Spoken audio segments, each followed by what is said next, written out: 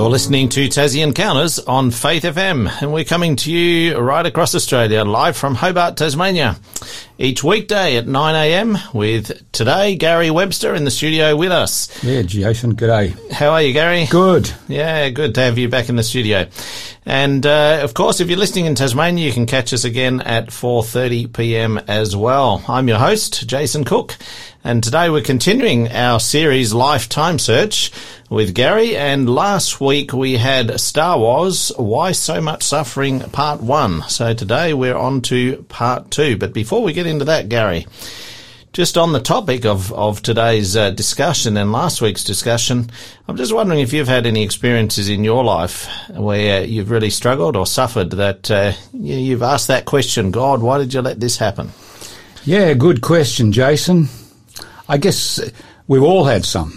Yeah. I don't care who the person is. We all go through difficult points in life. But, yeah, a couple that come to mind for my own journey would be my mum, her 8-year battle with cancer, seeing her struggle with that, that was a difficult moment. She's a great mum and a great lady, and people loved her, and yet she went through suffering. I think another one was the death of my father. I was in Perth at the time, and we had spent some time with him on Friday night, and on Sunday I got a call from my sister saying, hey, Dad's passing away. So I rushed to the hospital, but on the way we got a flat tyre. I fixed it up and then got another one just a couple of yards. By the time I got to the hospital, he'd passed away. And I thought, why did that happen? Yeah. You want to be with your loved ones when that happens. But one day we'll find out. But there are many moments. I mean, mine are minor compared to what some people go through. Yeah. I will remind our listeners, our show number for Tassie Encounters is 0488 880891. You can save that in your phone. It's a mobile number that you can text in, and you can give us feedback, answer questions, or take advantage of the offer that we will have later in the program. So listen on, and we'll give you that offer and the details a bit later. So, Gary, we're going to get into today's program, Why So Much Suffering, Part 2. Yeah, well, let's take a bit of a review of last week, because, this is a very important topic. Really we're answering, or one of the questions we're answering that many people have is, okay, so if God is a loving God, why is there so much suffering in our world? And why do bad things happen to good people as well? What's the deal here? Well, let's just begin by reviewing, as I said. Remember, we began last week in part 1 with going to the city of Tyre in Lebanon. Yes. And incredible predictions made and fulfilled, and archaeology supports. We realise from that experience that the Bible is historically accurate, a proven track record, and most importantly, trustworthy information. Yeah. So the information it shares is reliable, and that was very important to getting into this program. Then we went to Patmos, and we noticed that John sees in the centre of his book a great cosmic war between good and evil. We noted there that God created a perfect being called Lucifer, who eventually chose to sin. And what sin was that? Well, we found out it was pride, and so Lucifer became Satan. God didn't make a devil, made a perfect being who by his choices became a devil. And then the Bible says, we noted that war broke out in heaven. Strangest of place for war to break out, we noticed. And the devil, or Satan, took 1/3 of his angels with him. And we also looked at that question, well, why didn't God just zap him and get rid of him so that we wouldn't have all this problem, And we talked about the fact that God wants us to relate to him out of love, not fear. Watch out for God, he'll zap you sort of thing. And then we noticed in this journey that the Bible takes us to planet Earth, where the most recent creation, suddenly into that pristine garden steps this snake who's a front for this being Satan.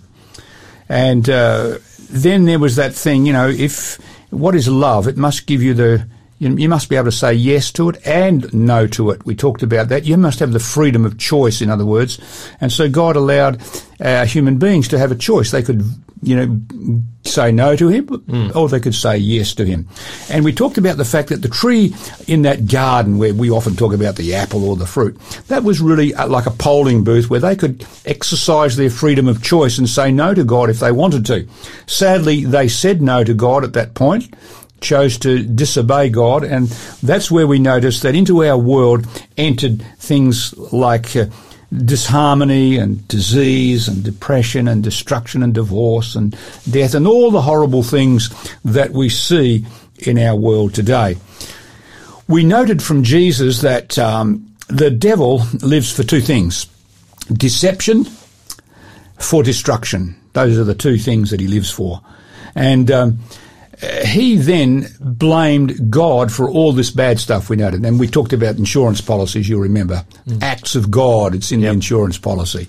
And so God is blamed. And so that's where we got to basically last week. So let's continue the journey, because I think it's important that we get the story that we have of the original Star Wars that the Bible portrays, especially in Revelation and other parts but as well. So let's continue the journey. The question now we left on last week was, okay, so how can a loving God reach a world that believes the devil's lies, that believes that, hey, God doesn't love us and it doesn't matter what you do wrong, it's okay. And ultimately he's trying to prevent us from experiencing the full fullness of life sort of thing. Exactly, all those things. Those lies, yeah. Well, when we go back to the story now in the Garden of Eden, we find Adam and Eve are hiding from God. Evidently God came and spoke to them at some points, and they're hiding because they've just done wrong. And God calls to them, Adam and Eve, meaning both of them, where are you? I love to be with you, but where are you? I can't find you. Well, God, of course, could know where they are, but he wanted them to come forth with this.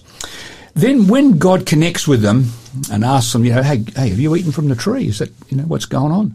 And they owned up to it.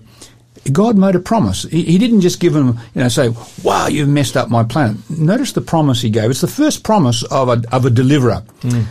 It says, and I will put enmity, antagonism between you, Satan, and the woman, meaning her and her offspring, and between you, your seed, her offspring, and, meaning the children who follow the devil, and the seed of the woman, singular there. He, that's the seed of the woman, this chosen person or being, will bruise your head. Now, if you hit a snake in the head, it's sort of like a mortal blow, isn't it?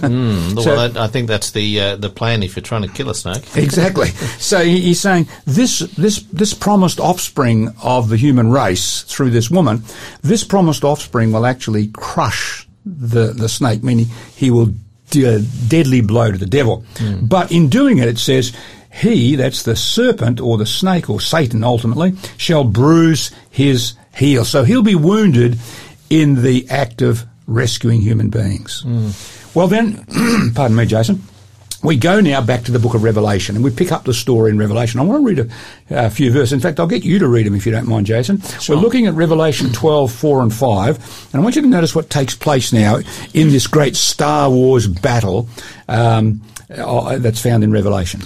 Okay, it says, now a great sign appeared in heaven, a woman clothed with the sun, with the moon under her feet, and on her head a garland of 12 stars. Then being with child, she cried out in labour and in pain to give birth. And the dragon stood before the woman who was ready to give birth, to devour her child as soon as it was born. She bore a male child who was caught up to God and his throne. Now, what an image there! But really, what it is this is the gift of Christmas. This is the Christmas story in a nutshell. And of course, we can wrap up the Christmas story in the most famous verse in the Bible, I think, Jason, and that is, "For God so loved the world that he gave his only begotten Son." And so after 4,000 years of strife on our planet, he arrived 2,000 years ago. He was baptized in the Jordan, but then we read how he fed the hungry, He healed the sick. He touched lepers who were untouchable people. You don't come near those sort of people, but Jesus touched them. He befriended outcasts, people no one wanted to have anything to do with. Jesus became their friend. He comforted the grieving. He cast out the devils from many people, we read. And he raised the dead to life. In other words, he came to seek what was lost and to heal what was broken. And the question is, how do we explain all this in the life of this one person called Jesus Christ?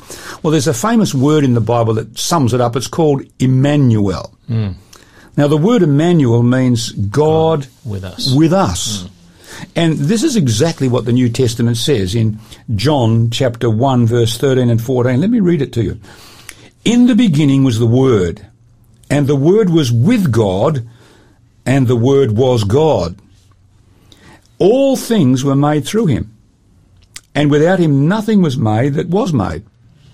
So he was the creator. Mm. And then it says, and the Word became flesh, became a human being, and lived among us. In other words, Jason, what we're seeing here is God, our creator, became a creature forever.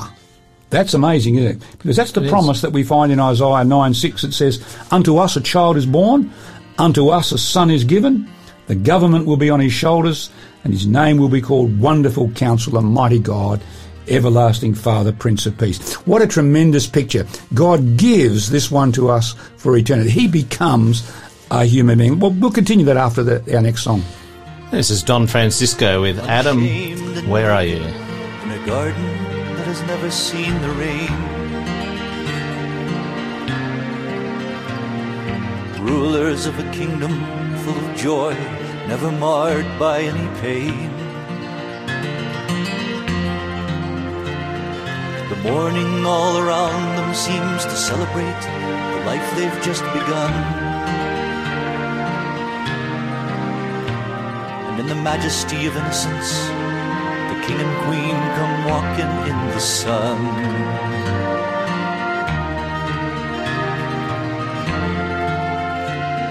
The master of deception now begins with his dissection of the word.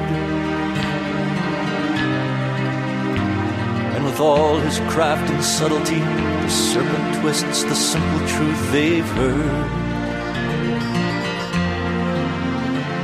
While hanging in the balance is a world that has been placed at their command. All their unborn children die as both of them bow down to Satan's hand.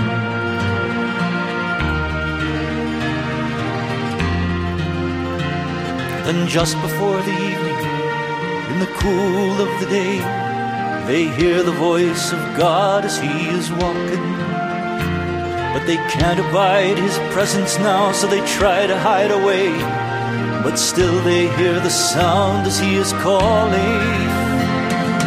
Adam, Adam, where are you?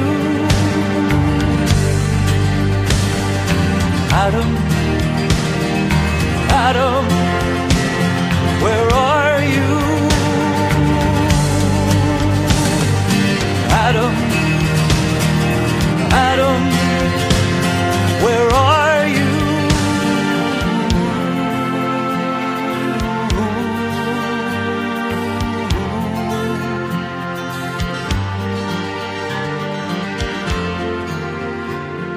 The stifling heat of summer now, the gardener and his wife are in the field.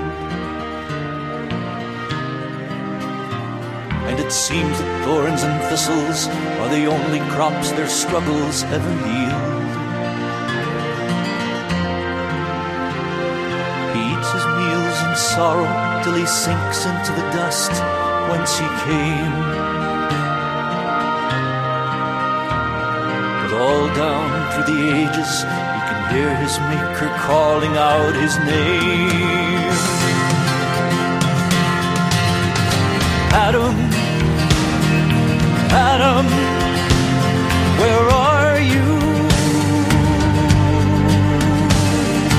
Adam, Adam, where are you?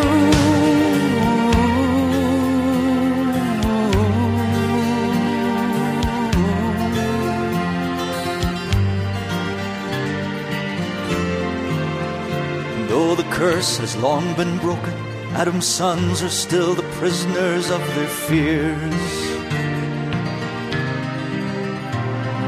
Rushing helter-skelter to destruction with their fingers in their ears.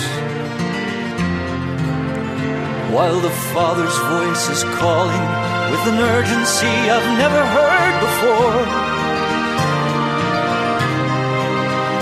Won't you come in from the darkness now, before it's time to finally close the door? Adam, Adam, where are you? Adam, Adam, where are you? Adam, Adam, I love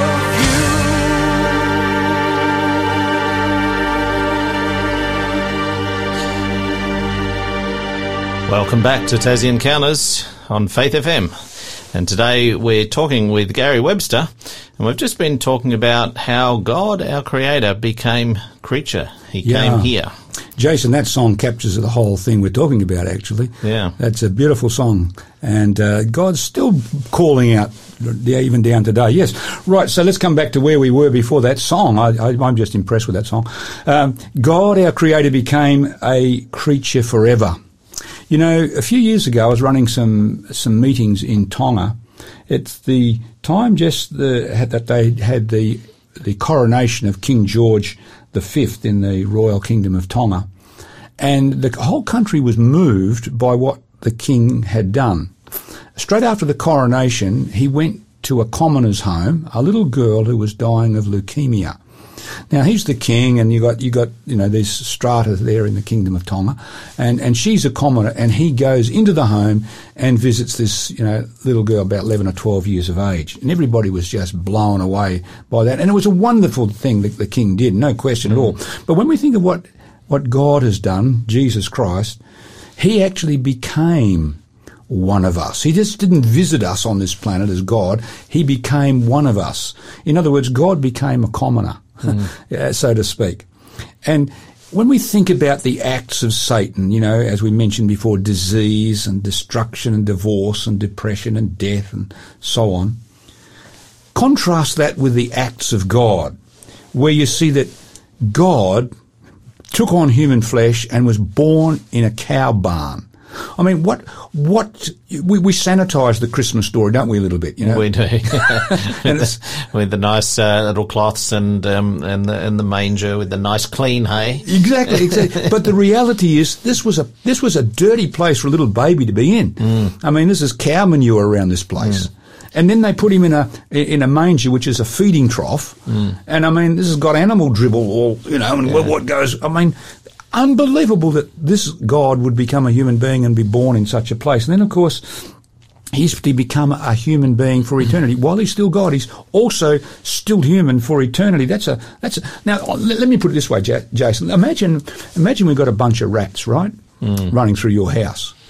And the rats are going to die out. I mean, they're going to be extinct. And so you realise the only way to save these rats is for you to become a rat, to give up your life with your family and your wife and become a rat. I mean, in an analogous way, this is what God has done. He said, I will become a human being and give up so much in order to help those who I've created, my children. And so, as we said, he healed the sick, he touched lepers. I love the story of where there's a funeral procession going out of the village of Nain, and the boy who had died is the only son of his mum, and so she's a widower. And in that culture, in those times, this is dangerous. Who's going to support her? And then Jesus stops and touches the coffin and says, "Get up." I mean, imagine that reunion. This is the sort of thing that Jesus came to do, touching and healing and helping people and raising the dead. But when Jesus came, he did more than just heal people and, show what God was like. He actually came to break Satan's possessive grip on our planet. He came to end human suffering. He actually came to give us a forever hope. And you wonder, well, how did he do all that? Well, this is when God's empire struck back. Now, remember we talked about Star Wars. You remember the Empire Strikes Back. The Empire Strikes. Now, I know in that it was the baddies who struck back, but in this battle, the original Star Wars, it's God's empire that struck back, and it happened when Jesus went to what's famously called the cross. Everybody's familiar with Jesus dying on the cross, but I want you to read for us, Jason, a very important verse from Hebrews chapter 2, verse 14 and 15. This is in the New Testament. Thanks. If you could read that for us. It says, "Inasmuch then as the children have partaken of flesh and blood, he himself likewise shared in the same, that through death he might destroy or defeat him who had the power of death, that is, the devil." So notice what it's saying there, and that's what it's saying. He actually took the same flesh that every one of us have, human flesh, and for one reason, to die. And what for? Because through his death, he would be able to defeat this enemy of all of us. Now, the question then, I guess, comes is, so how was the devil defeated at the cross? I was going to ask that question, but... It's a very important question, isn't it? It is. Yeah. How did that happen? Well, let's go back to that garden scene with the snake. Remember the double-pronged attack on the character of God that we talked about last week? The first thing that Satan was really saying through the snake was, God doesn't love you lot. He really doesn't. He's only looking after himself. He just doesn't want you to touch the fruit and eat it because you'll become like him. Yep. So he doesn't really care about you. Second thing, God isn't just. You can break his laws and nothing's going to happen. He said if you eat this fruit, you die. No, you won't die, he said. It's not going to happen. God's not going to do that. So those are the two things that he was attacking in God's character, his love and his justice and his moral laws, I should say, that are at the heart. Now, let's talk about the justice of God. So how was the justice of God seen at the cross when Jesus died? Well, if you could read for us Romans chapter 3, verse 25 and 26, Paul says something very significant here. "Christ Jesus, whom God set forth by his blood to death, to demonstrate at present time his righteousness, that he might be just." Now you notice what it says here. When God set forth Jesus so that by his death or by his blood he might demonstrate his justice. So somehow at the cross of Calvary the justice of God was demonstrated. You see, the Bible says very clearly, and Paul mentions it in his 6th chapter, the wages of sin is death. Wasn't that what God said to Adam and Eve? If you eat that fruit, you'll die. Please don't do that. I don't want you to die. There's a consequence to your choice here. The wages of sin is death. And the Bible says very clearly in 1 Corinthians chapter 15, verse 3, and many other places, Christ died for our sins. In fact, it says, he who knew no sin, he'd never sinned, became sin for us by accepting our guilt. And because he accepted our sin, he died, because that's the consequence. So at the cross we see that the devil was wrong. God means what he says. And he himself, in human form, died. Sin is a big deal. The devil said it's not a big deal. No, it is a big deal. Now, what about the love of God? We see, yes, okay. Well, the love of God is that Christ took our place. He took, what should have been served to us, he took. So that's obviously showing his love. In fact, that's what the Bible says. If you could read for us Romans 5:8, I love this particular passage from Paul. "But God demonstrates his own love toward us, in that while we were still sinners, Christ," that's God in human flesh, "died for us in our place." Now, what an incredible message that is. God not only demonstrated his justice, says Paul, he says he demonstrated his love toward us. Jason, I don't know, when we think about what happened at the cross, where God in human flesh took your place and took the place of every single person on this planet, because everybody has done wrong, he took our place. That is enormous love. What God would there be who would do such a thing, to take the place of all of us? And the dimensions of God's love are absolutely incredible, absolutely enormous. And I'd like to talk about that, those dimensions of God's love, especially from the perspective of the cross, after our next song. But before we do take this next song, Jason, the book offer today is the same one as last week, Planets Still in Rebellion. I'm sure our listeners will want to get their hands more on this story, this Star Wars battle. And so we'll talk about that book later on. We will. And you can note the number 0488 880891. That's 0488 880891. And we'll give you the code a bit later in the program. So hang in there and we will share it in our last section. So How Deep the Father's Love is this next song. This really talks about what we've been talking about here, Gary. Yeah, exactly. Beautiful song.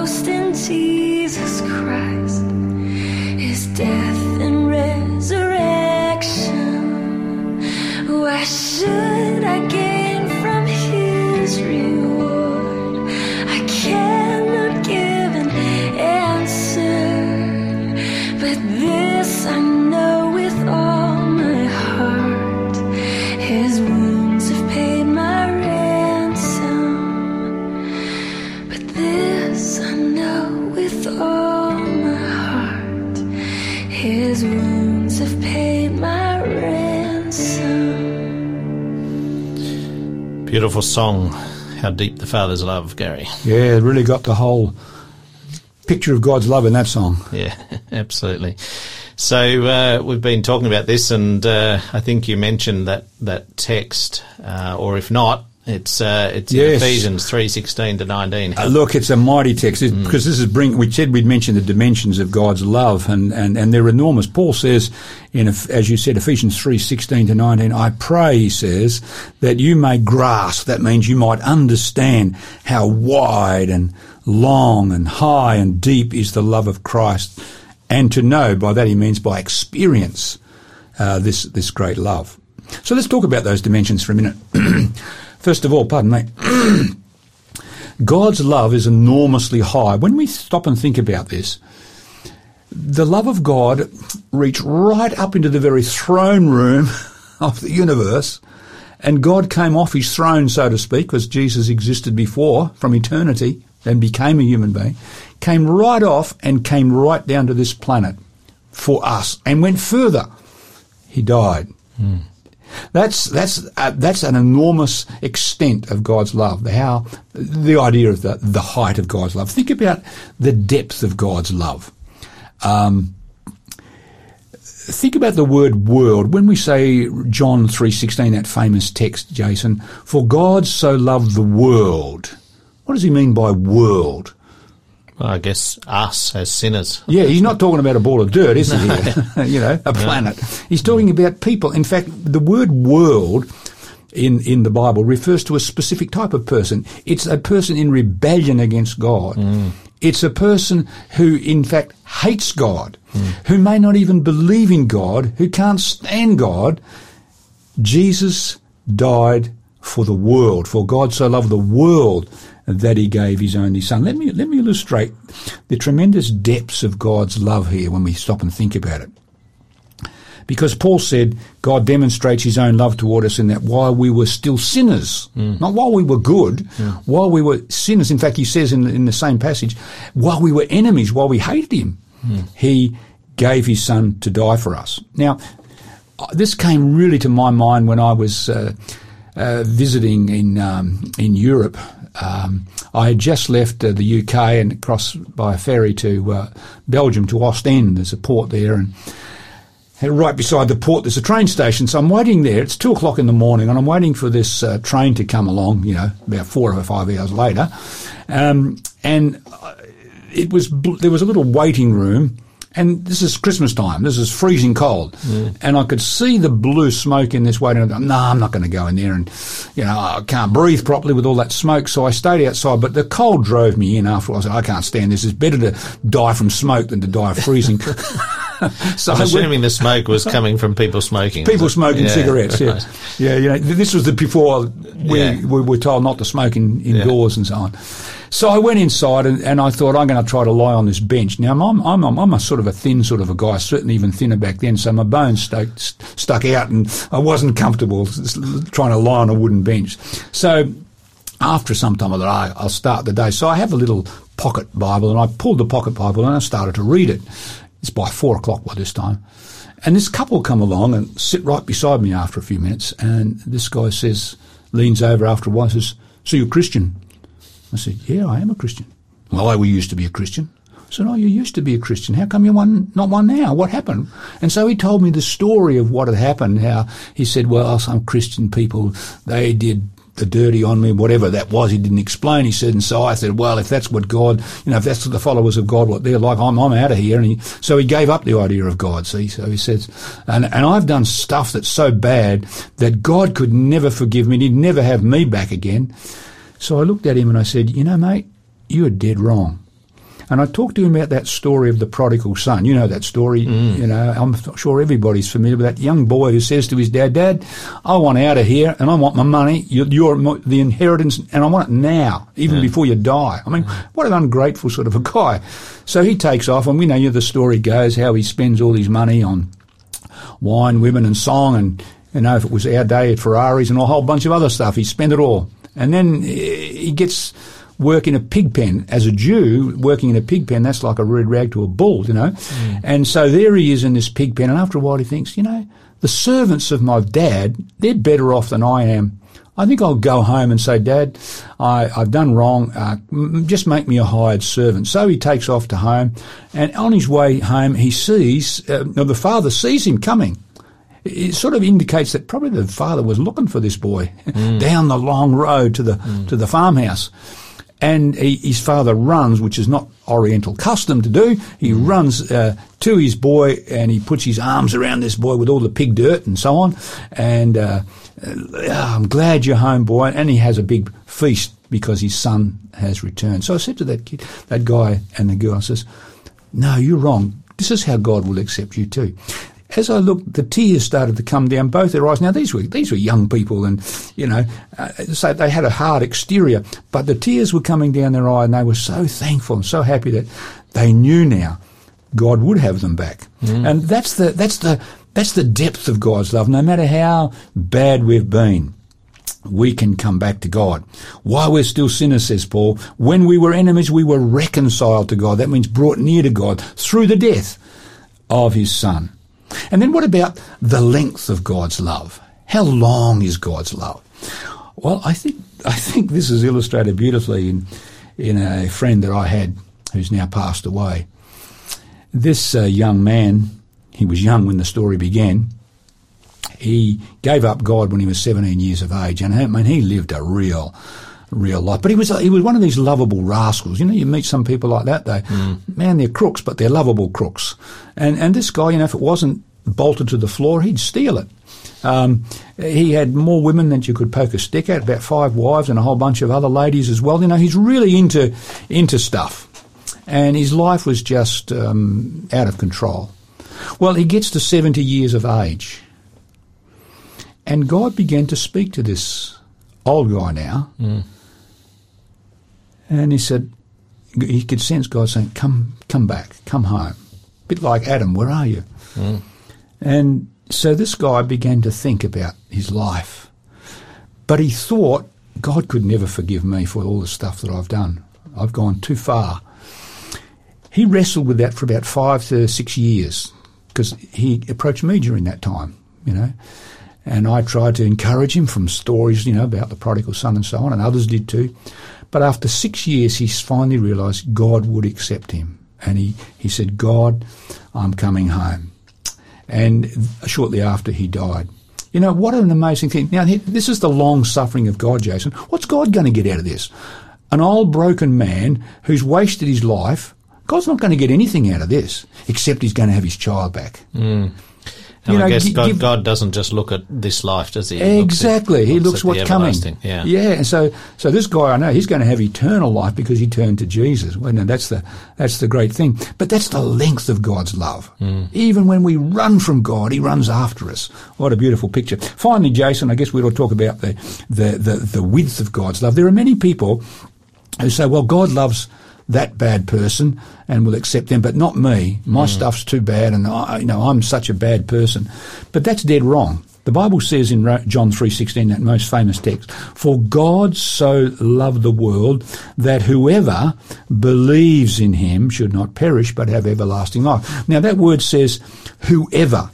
In the Greek, that word means whoever means all but none. Every single one of us, none excluded. And when we think about that for a moment, how many planets are there out in space, Jason? More than we can count. More than scientists can count. Exactly. They keep looking, and what do they find? More galaxies. They're up to millions of galaxies. Forget about how many millions of billions and zillions of planets. And there's only one lost world in this great Star Wars battle, our world, that went astray. In all of that, you know, one among almost infinity becomes a zero, doesn't it, mathematically? Yeah, absolutely. And you would think that God might take the perspective, just wipe it out. Yeah, just get on with it, get on with life. Yeah. But he didn't. No. And then that's just planets. What about people now? How many people on our planet today? Roughly 7 billion or something like that? Yeah. And, I mean, what's 1 among 7 billion? I mean, it's almost a zero. But Jesus Christ would have died for that one wrong person in all of this vast universe. He still would have gone to the cross. That's really, Jason, the incredible width of God's love. It's wide enough to accept everybody, no matter who and what we've done. And it's because of God's justice that we've talked about. Sin does matter. Look at the cross. Look what happened to Jesus when he took our sin. God does love us. I mean, he took our place. That should be us. And it's because of those two things that hope is sure. That's why we have a rock solid hope. And Jason, before we go on to our next song, I'd like to talk a little bit more about this Planet Still in Rebellion book. George Vanderman wrote that book some years ago now, and it's a classic book on, and our listeners will get a really great handle on this great Star Wars battle that we've been talking about the last couple of weeks. Let me share a bit more about it. It says, today's events seem to be spiralling out of control as never before. The evening news often presents a picture of a confused world filled with mindless violence. Is there any way to make sense of the bewildering chaos? Today, as never before, we need a sure word. We need the promise of the Bible. Man shall not live by bread alone, but by every word that proceedeth out of the mouth of God. So here's the book, Planet Still in Rebellion, and we're going to give you the code straight after this song. This is a beautiful, quiet song, but it's called God So Loved.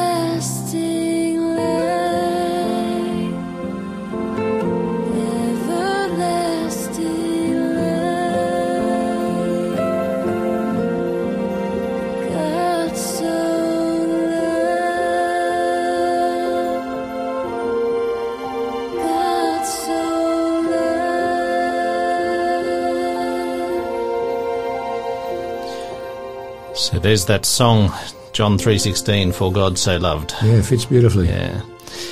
So today's offer, Planet Still in Rebellion. The code for today is DIG8. That's the word DIG, D-I-G, and the number 8.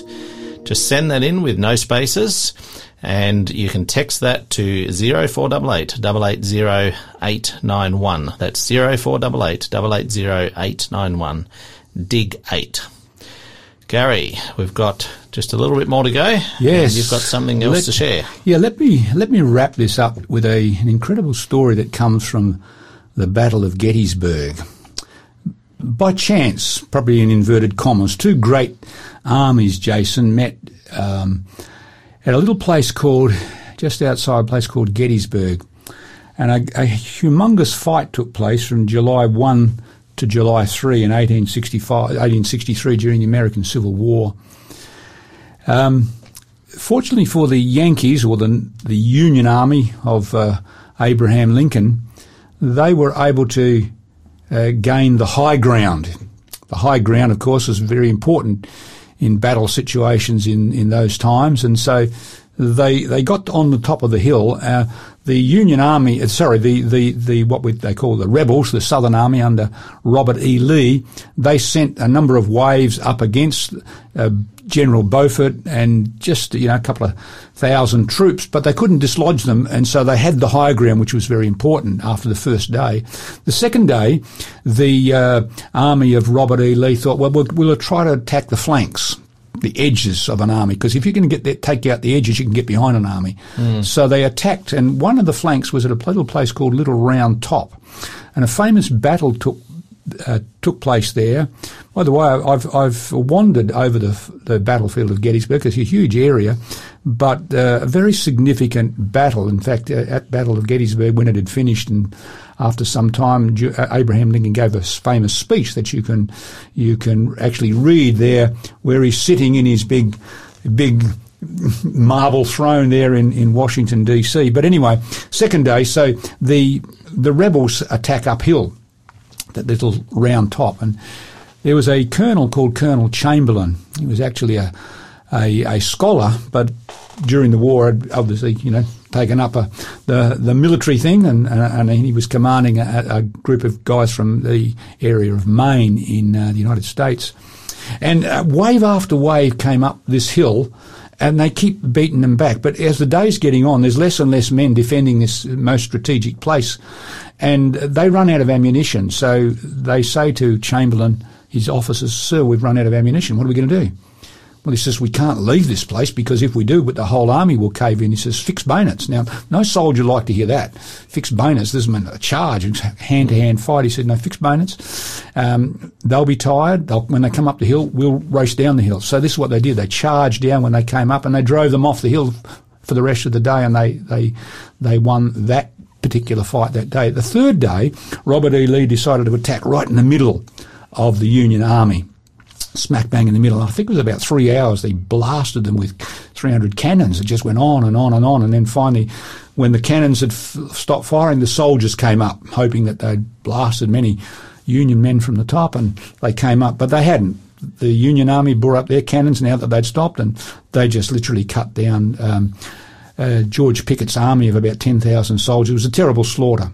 Anyway, the point of this is that after 3 days of this bloody fighting, there was 55,000 casualties on the field of Gettysburg. There were men with no arms, no legs, part of their faces blown off. It was just carnage. And there was mounds of moaning, groaning men over this battlefield. Horrific slaughter. And if we'd been there, Jason, after that fight on the third day, we would have seen something really interesting that took place. We would have seen a man running around with a lantern. Who was this guy? Well, he happened to be the father of one of the soldiers who'd been in this battle.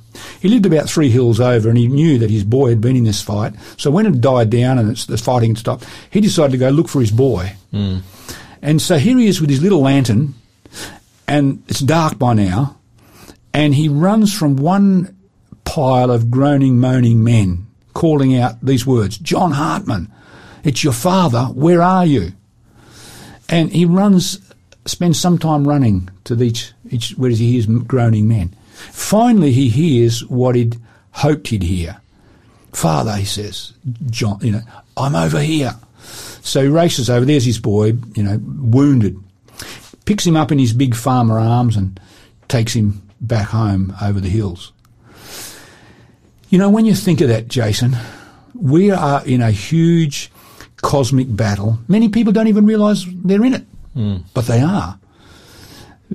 The stakes are enormous. Eternal life, eternal death. And God is like that Father. He's running to those wounded, and we're all wounded at some point in this battle. We're all wounded for sure. And he comes to us like he came to Adam. Adam, where are you? I love you. I've come to help you because I'm coming again. Remember, we saw in one of our previous presentations, Jesus Christ is coming again. And the prophecies show that it's going to be soon. So he's running around across the world today, as he's been doing for centuries. Adam, Eve, all the Adams and Eves of the human race, where are you? I love you. I want you to spend eternity with me.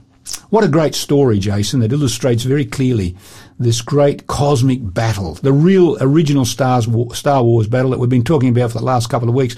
All the other stories get their inspiration, as it were, from this. There was once everything was good.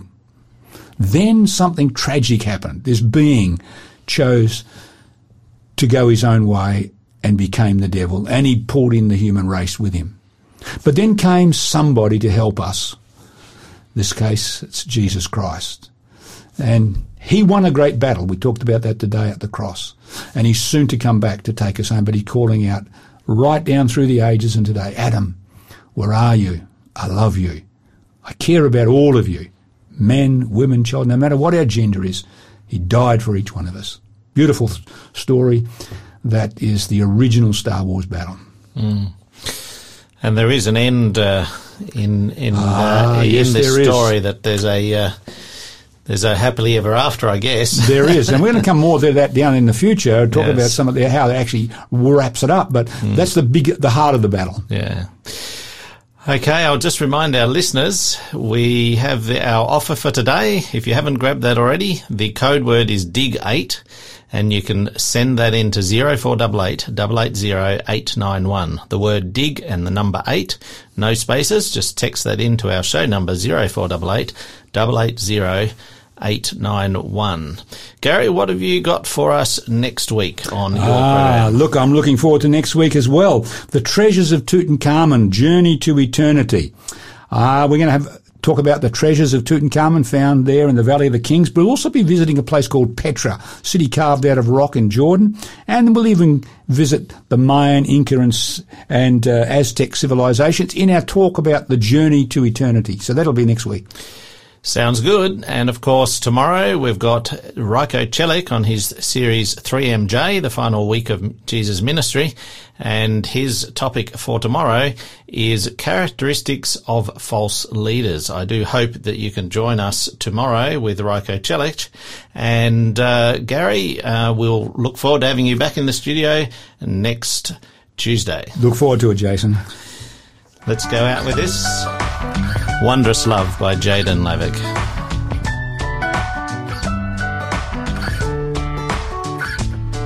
What a wondrous love is this, oh my soul, oh my soul. What wondrous love is this, oh my soul. What a wondrous love is this that caused the Lord of bliss to bear the dreadful curse for my soul.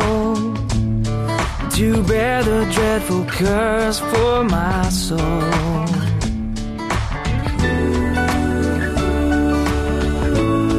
What a wondrous love. What a wondrous love. What a wondrous love.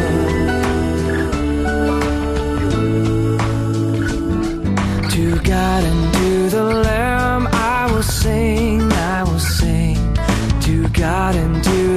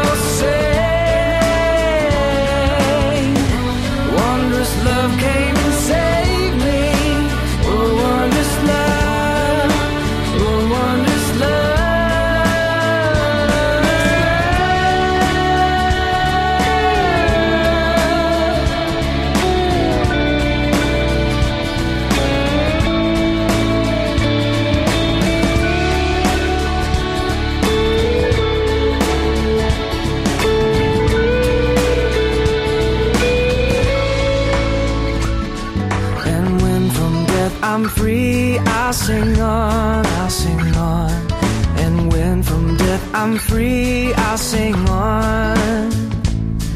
And when from death I'm free, I'll sing in joyful beat. And through eternity I'll sing on.